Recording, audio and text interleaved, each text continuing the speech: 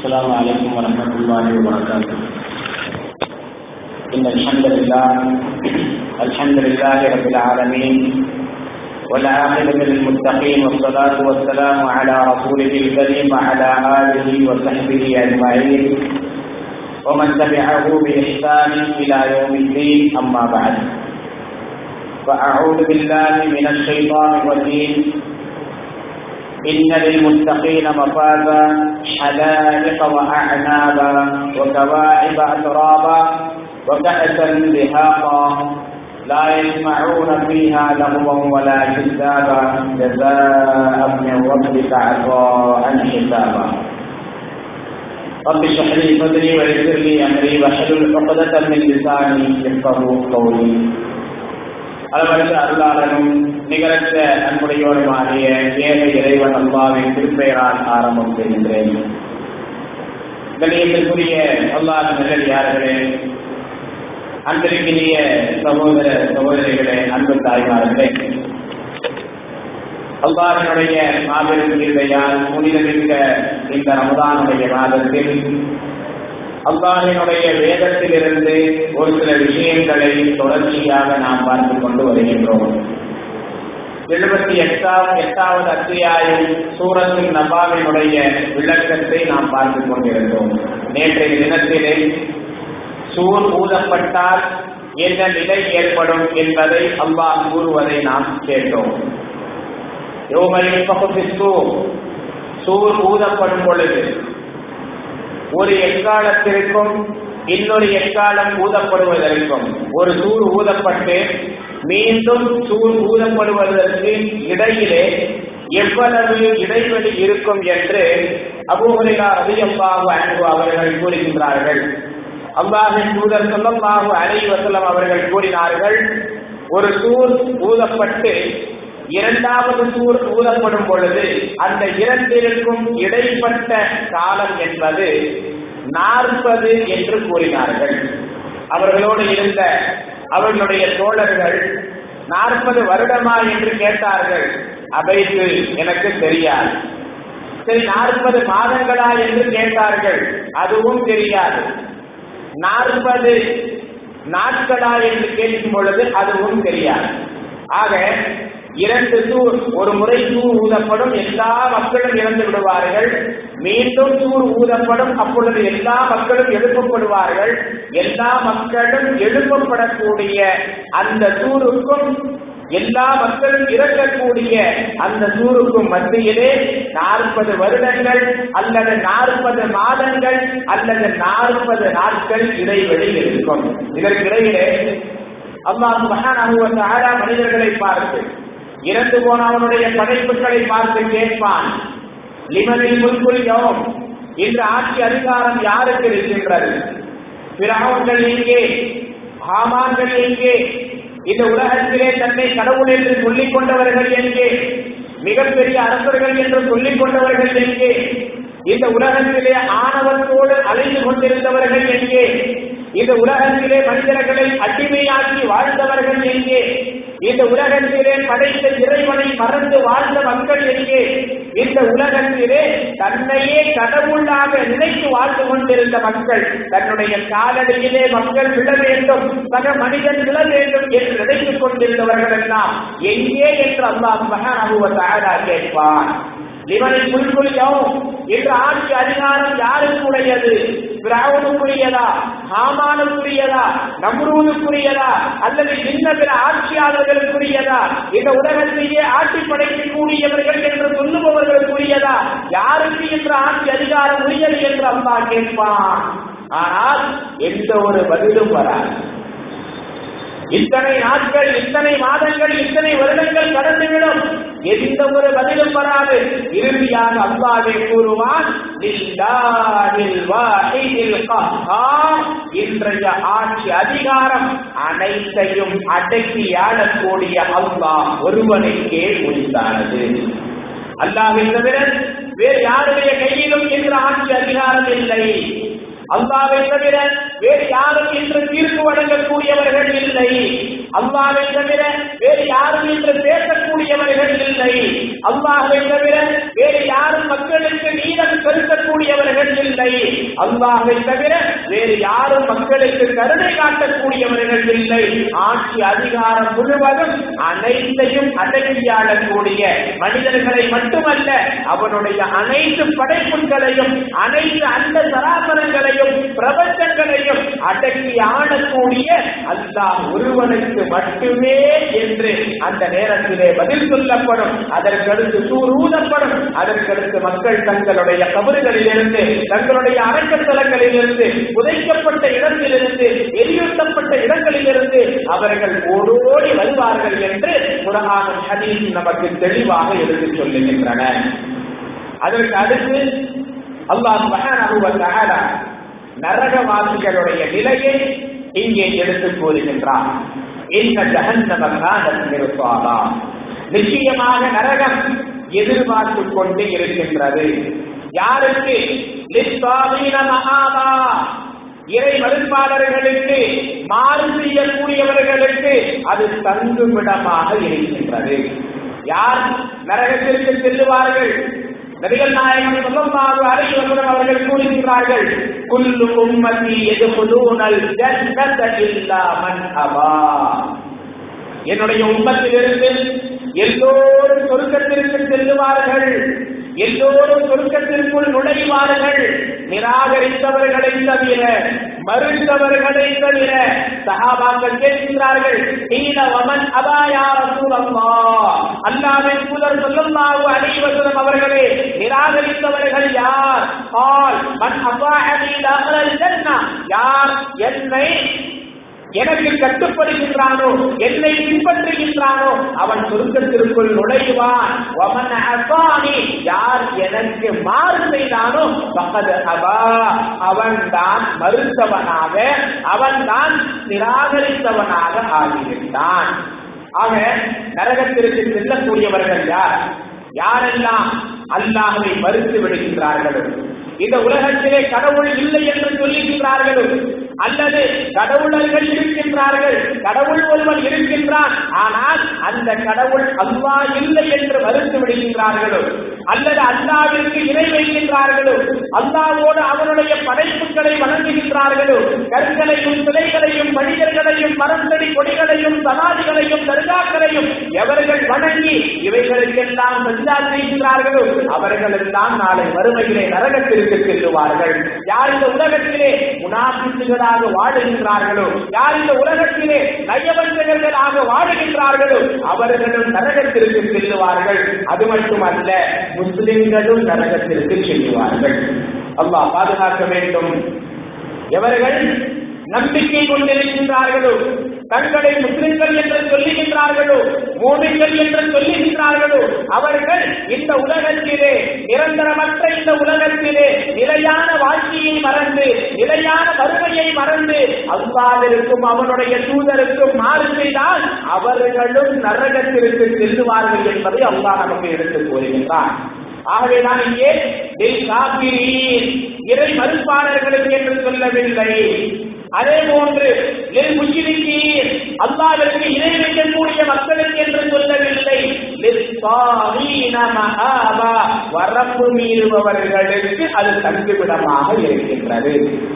யாரெல்லாம் அல்லாஹ்வினுடைய விஷயத்திலே வரம்பு மீறுகின்றார்களோ அவர்கள் காபிர்களாக, இறை மறுப்பாளர்களாக இருக்கட்டும், முஷ்ரிக்குகளாக, இணை வைக்கக்கூடியவர்களாக இருக்கட்டும், முனாஃபிக்குகளாக, நயவஞ்சகர்களாக இருக்கட்டும், முஸ்லிம்களாக, அல்லாஹ்வை நம்பக்கூடிய மக்களாகவும் இருக்கட்டும், வரம்பு மீறினால் அவர்களுடைய தங்குமிடம் நரகம் என்று அல்லாஹ் கூறுகின்றான்.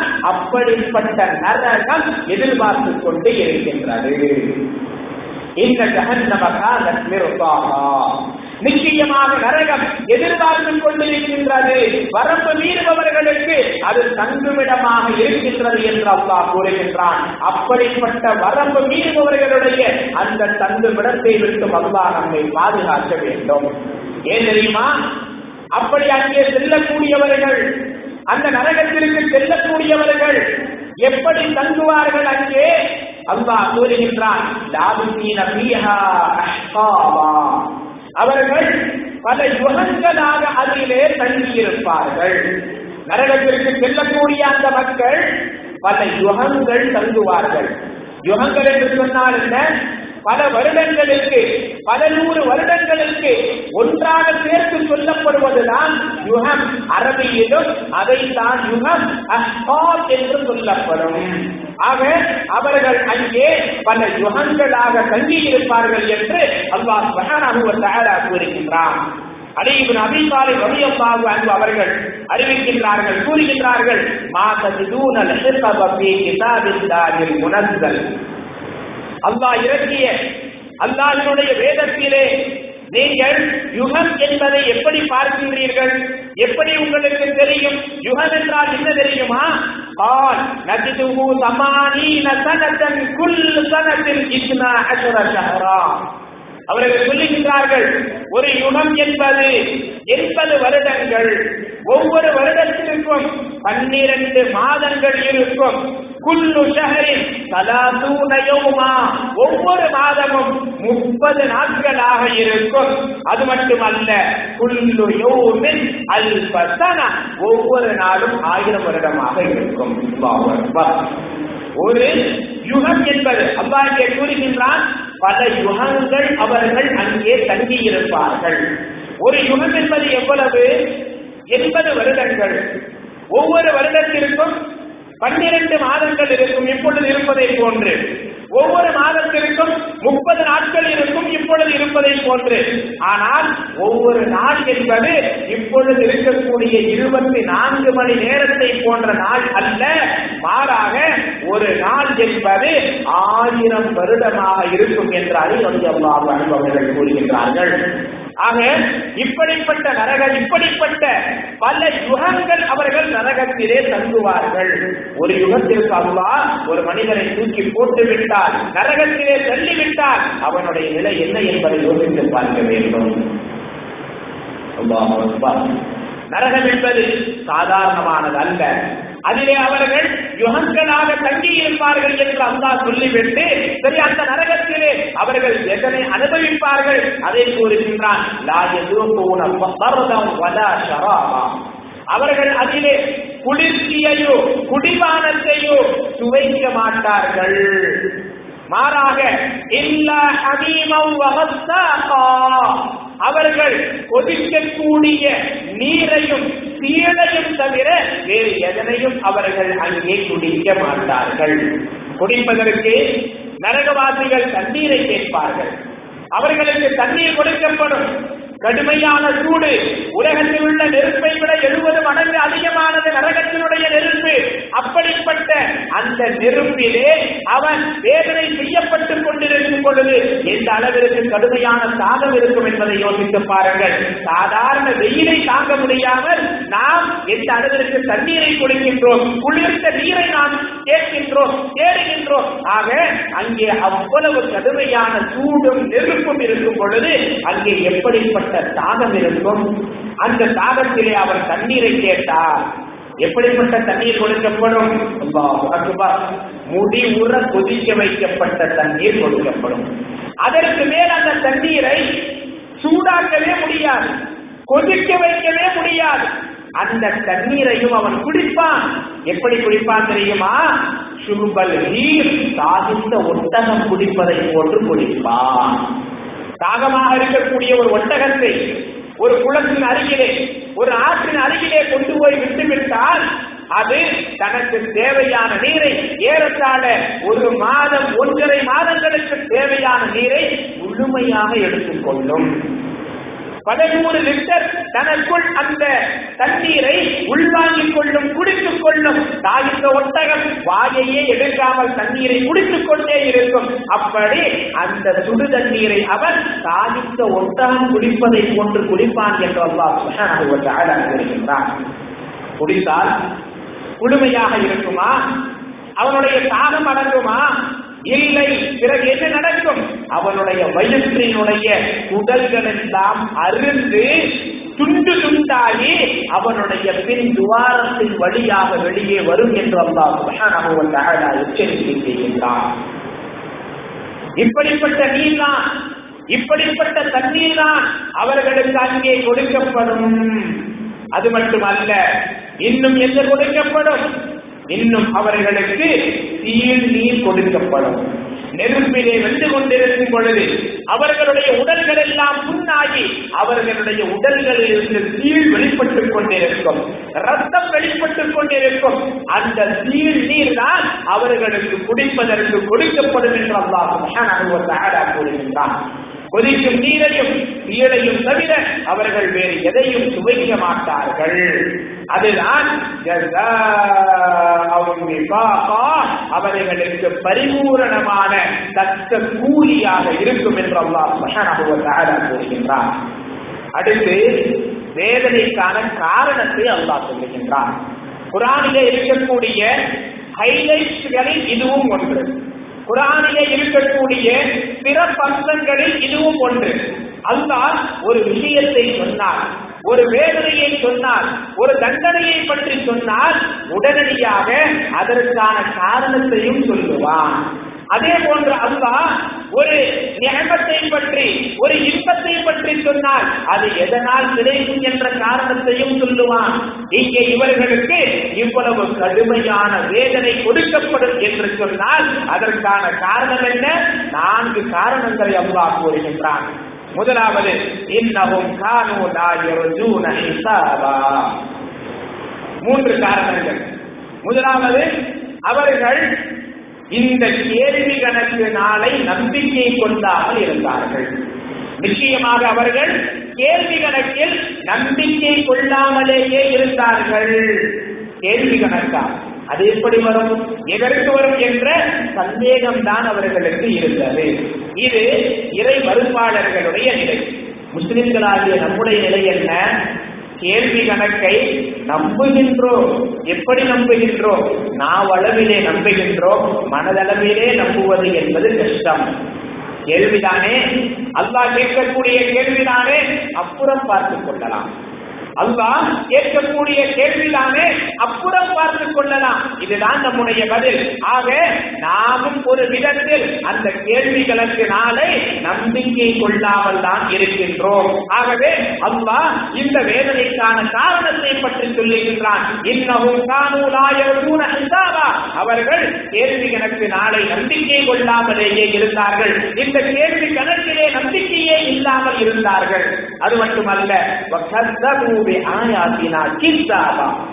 நம்முடைய வசனங்களை அவர்கள் முற்றாக பொய்ப்பித்துக் கொண்டும் இருந்தார்கள். நம்முடைய வசனங்களை பொய்யென கூறி அவற்றை அவர்கள் பொய்ப்பித்துக் கொண்டே இருந்தார்கள். அல்லாஹ்வுடைய வசனங்கள் சொல்லப்பட்டால் இதுவெல்லாம் ஒன்றும் உண்மை இல்லை, இதுவெல்லாம் சாத்தியமில்லை என்று சொல்லிவிடுவார்கள். இது இறை மறுப்பாளர்களுடைய நிலை. நம்முடைய நிலை என்ன? அல்லாஹ் நம்மை பாதுகாக்க வேண்டும். அல்லாஹ்வுடைய வேதனை இப்படி இருக்கும், இது அல்லாஹ்வுடைய வசனங்கள் என்று சொன்னால் இதுவெல்லாம் சஹாபாக்களுடைய காலத்திற்கு பொருந்தும், இதுவெல்லாம் அந்த நல்லோர்களுடைய காலத்திற்கு பொருந்தும். இன்றைய காலத்திற்கு இதுவெல்லாம் எங்கே பொருந்தும்? குர்ஆனில் இருக்கின்றது, நம்பிக்கை கொள்கின்றோம். ஆனால் இன்று இதனையெல்லாம் நடைமுறைப்படுத்த முடியாது. வட்டி எல்லா விதங்களிலும் தடை என்று அல்லாஹ் அவருடைய தூதர் ஸல்லல்லாஹு அலைஹி வஸல்லம் அவர்களும் சொன்ன பிறகு நம்முடைய நிலை என்ன? நாம் என்ன சொல்லுகின்றோம்? அந்த காலத்திலே 1400 வருடங்களுக்கு முன்னால் அது சரி. ஆனால் இன்றைய காலகட்டத்தில் வளர்ந்து கொண்டிருக்கக்கூடிய இந்த பொருளாதார நிலையிலே வட்டி இல்லாமல் எப்படி வாடுவது, வட்டி வாங்காமல் எப்படி வாடுவது, வட்டி கொடுக்காமல் எப்படி வாடுவது? ஆக இதுவெல்லாம் இன்றைய காலத்திற்கு பொருந்தாது என்று அல்லாஹ்வுடைய வசனங்களை வேறுவிதமாக பொய்ப்பித்துக் கொண்டிருக்கின்றோம். உதாரணத்திற்கு வட்டியை சொன்னேன். இப்படி பல்வேறு விஷயங்களை எடுத்துக்கொண்டால் இதுவெல்லாம் இந்த காலத்திற்கு பொருந்தாது என்று அல்லாஹ்வை விட அதிகமாக நாம் சொல்லிக் கொண்டிருக்கின்றோம். அல்லாஹ் நம்மை பாதுகாக்க வேண்டும், அல்லாஹ் நம்மை மன்னிக்க வேண்டும். அல்லாஹ் முக்காலத்திற்கும் பொருந்தக்கூடியதாகத்தான் இந்த வேதத்தை குர்ஆனில் இறக்கி இருக்கின்றான். அல்லாஹ்வின் தூதர் ஸல்லல்லாஹு அலைஹி வஸல்லம் காலம் சென்ற காலம், இப்பொழுது நிகழ்காலம், இனி வரக்கூடிய காலம், எதிர்காலம், எல்லா காலங்களுக்கும் கியாமத் நாள் வரைக்கும் இந்த குர்ஆனினுடைய எல்லா சட்டங்களும் எல்லா வசனங்களும் பொருந்தும். ஒரு வசனம் கூட இன்றைய காலகட்டத்திற்கு இது ஒத்து வரக்கூடியதாக பொருந்தக்கூடியதாக இல்லை என்று நம்மால் சொல்ல முடியாது. அப்படி ஒருவன் சொன்னால் அல்லாஹ்வினுடைய வசனத்தை அவன் பொய்ப்பிக்கக்கூடியவனாக ஆகிவிடுவான்.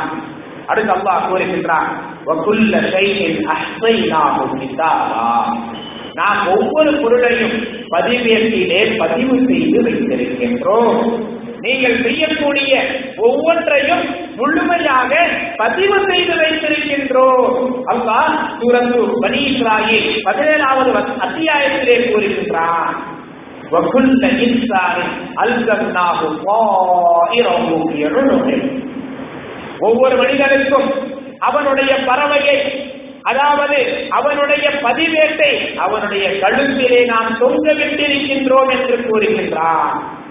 அது அவனோடு ஒன்று சேர்ந்து இருக்கும், அது அவனோடு ஒன்றரை கலந்திருக்கும்.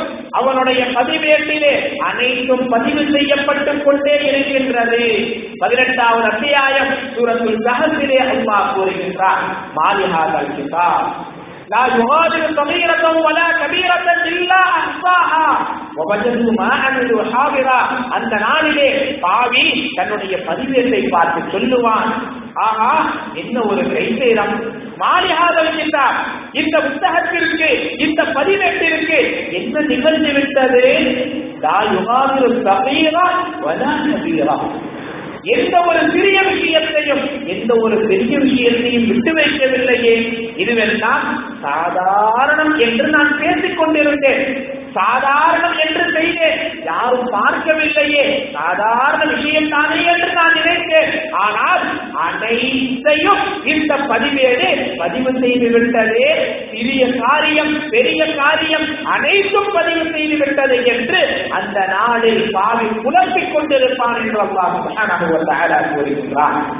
இப்படிப்பட்ட நாம் செய்யக்கூடிய ஒவ்வொரு அமலையும் பதிவு செய்யப்படுகின்ற அந்த பதிவேடு நாளை மறுமை நாளில் ஒவ்வொரு மனிதனுக்கும் அவனுடைய வலது கரத்தில் அல்லது இடது கரத்திலே கொடுக்கப்படும். சூரத்துல் ஆஃபா 69வது அத்தியாயத்திலே அல்லாஹ் சுப்ஹானஹு வ தஆலா இதனை அழகாக எடுத்துச் சொல்லுகின்றான். ஃபஅம்மா மன் ஊதிய கிதாபஹு பியமீன், யாருடைய பதிவேடு அவருடைய வலது கரத்தில் கொடுக்கப்படுகின்றதோ அவர் இன்னென்ன இன்பங்களிலே இருப்பார், சொர்க்கத்திலே இப்படியெல்லாம் இன்பத்தை அனுபவித்துக் கொண்டிருப்பார். வஅம்மா மன் ஊதிய கிதாபஹு பிஷிமாலி, யாருடைய இடது கரத்திலே அவனுடைய பதிவேடு கொடுக்கப்படுகின்றதோ அவன் புலம்பிக் கொண்டிருப்பான், என்னுடைய சாத்துவனம், என்னுடைய செல்வம், என்னுடைய பதவி, என்னுடைய அதிகாரம், என்னுடைய சொந்த பந்தம் எதுவுமே எனக்கு பலனளிக்கவில்லையே, நரகத்திலே கடுமையான வேதனையை அனுபவித்துக் கொண்டிருப்பான் என்று அல்லாஹ் கூறுகின்றான். ஆக வகுல்ல ஷைஇன் அஹ்ஸைனாஹு கிதாபா, நீங்கள் செய்யக்கூடிய ஒவ்வொன்றையும் நாம் பதிவேட்டிலே பதிவு செய்து கொண்டே இருக்கின்றோம், எதையுமே விட்டு வைக்க மாட்டோம். அல்லாஹ் மறக்கக்கூடியவன் அல்ல, அல்லாஹ் மறக்கக்கூடியவன் அல்ல. மூசா அலைஹிஸ்ஸலாம் அவர்களிடத்திலே ஃபிரௌன் கேட்கின்றான், மூசாவே கால கமர் ரப்புகுமா யா மூசா, மூசாவே உங்கள் இருவருடைய இறைவன் யார்? قال ربنا الذي اعطى كل شيء خلقه ثم هدى, என்னுடைய இறைவன் யார் தெரியுமா?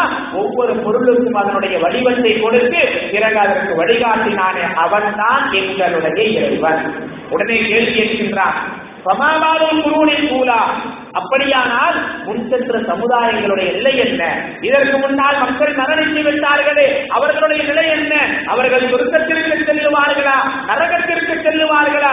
சொல்லுங்கள் என்று சொன்னதும் மூசா அலைஹிஸ்ஸலாம் அவர்கள் கூறுகின்றார்கள், அவர்களை பற்றிய ஞானம் என்னுடைய இறைவனிடத்திலே இருக்கின்றது. என்னுடைய இறைவனிடத்திலே எப்படி இருக்கின்றது?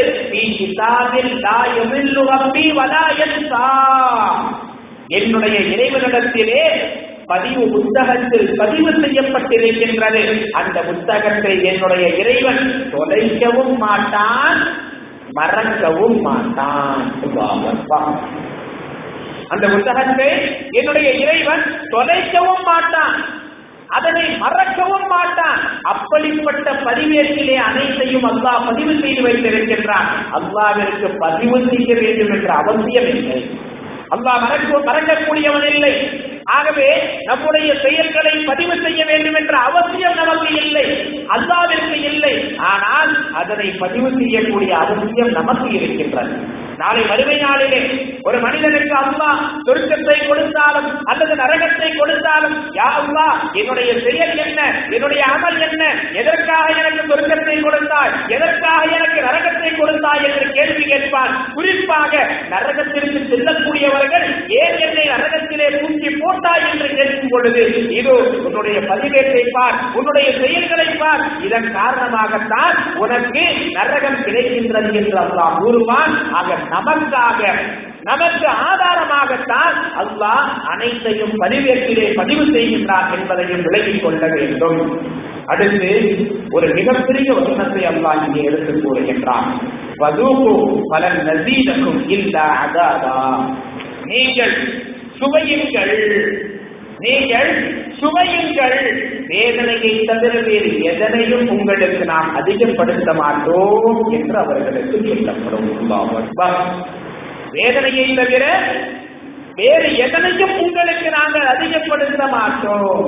வேதனை நாளுக்கு நாள், நிமிடத்திற்கு நிமிடம், நொடிக்கு நொடி அவர்களுக்கு அதிகரித்துக் கொண்டே இருக்கும் என்று அல்லாஹ் சுப்ஹானஹு வ தஆலா இந்த இடத்திலே எடுத்துக் கூறுகின்றான். அபூ அய்யூப் அல்-அஸ்தி அவர்கள் அப்துல்லாஹ் இப்னு அம்ர் ரலியல்லாஹு அன்ஹு அவர்கள் வாயிலாக அறிவிக்கின்றார்கள், قال لم ينزل على اهل النار آية اشد من هذه الآية. நரகவாசிகளுக்கு இந்த வசனத்தை விட கடுமையான வேறு எந்த வசனமும் இறங்கவில்லை. என்ன வசனம்? இந்த 78வது அத்தியாயத்தினுடைய 30வது வசனம்.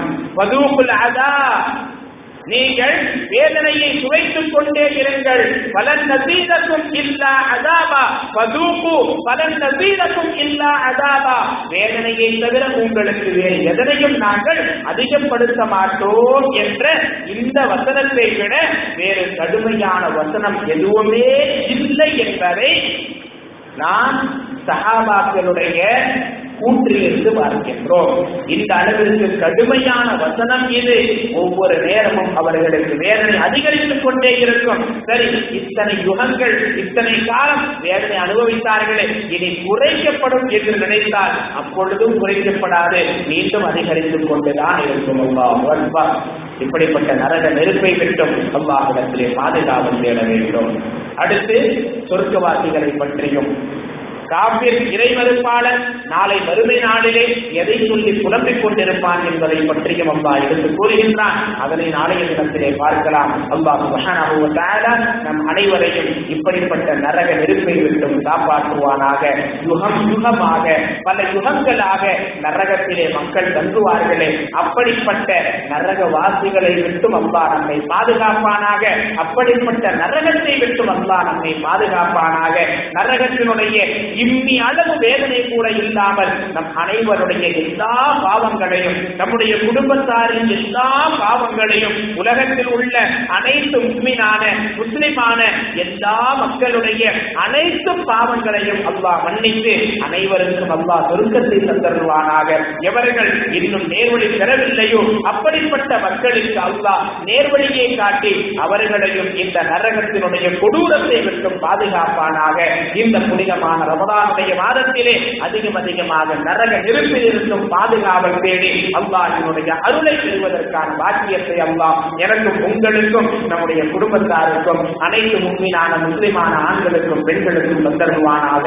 ஆமீன். வாஹிரு தஅவானா அனில் ஹம்துலில்லாஹி ரப்பில் ஆலமீன். வஸல்லல்லாஹு அலா நபியினா முஹம்மத். வஸ்ஸலாமு அலைக்கும் வரஹ்மத்துல்லாஹி வபரகாத்துஹு. சுப்ஹானல்லாஹி வ பிஹம்திக அஷ்ஹது அன் லா இலாஹா இல்லா அன்த அஸ்தக்ஃபிருக வ அத்தூபு இலைக்.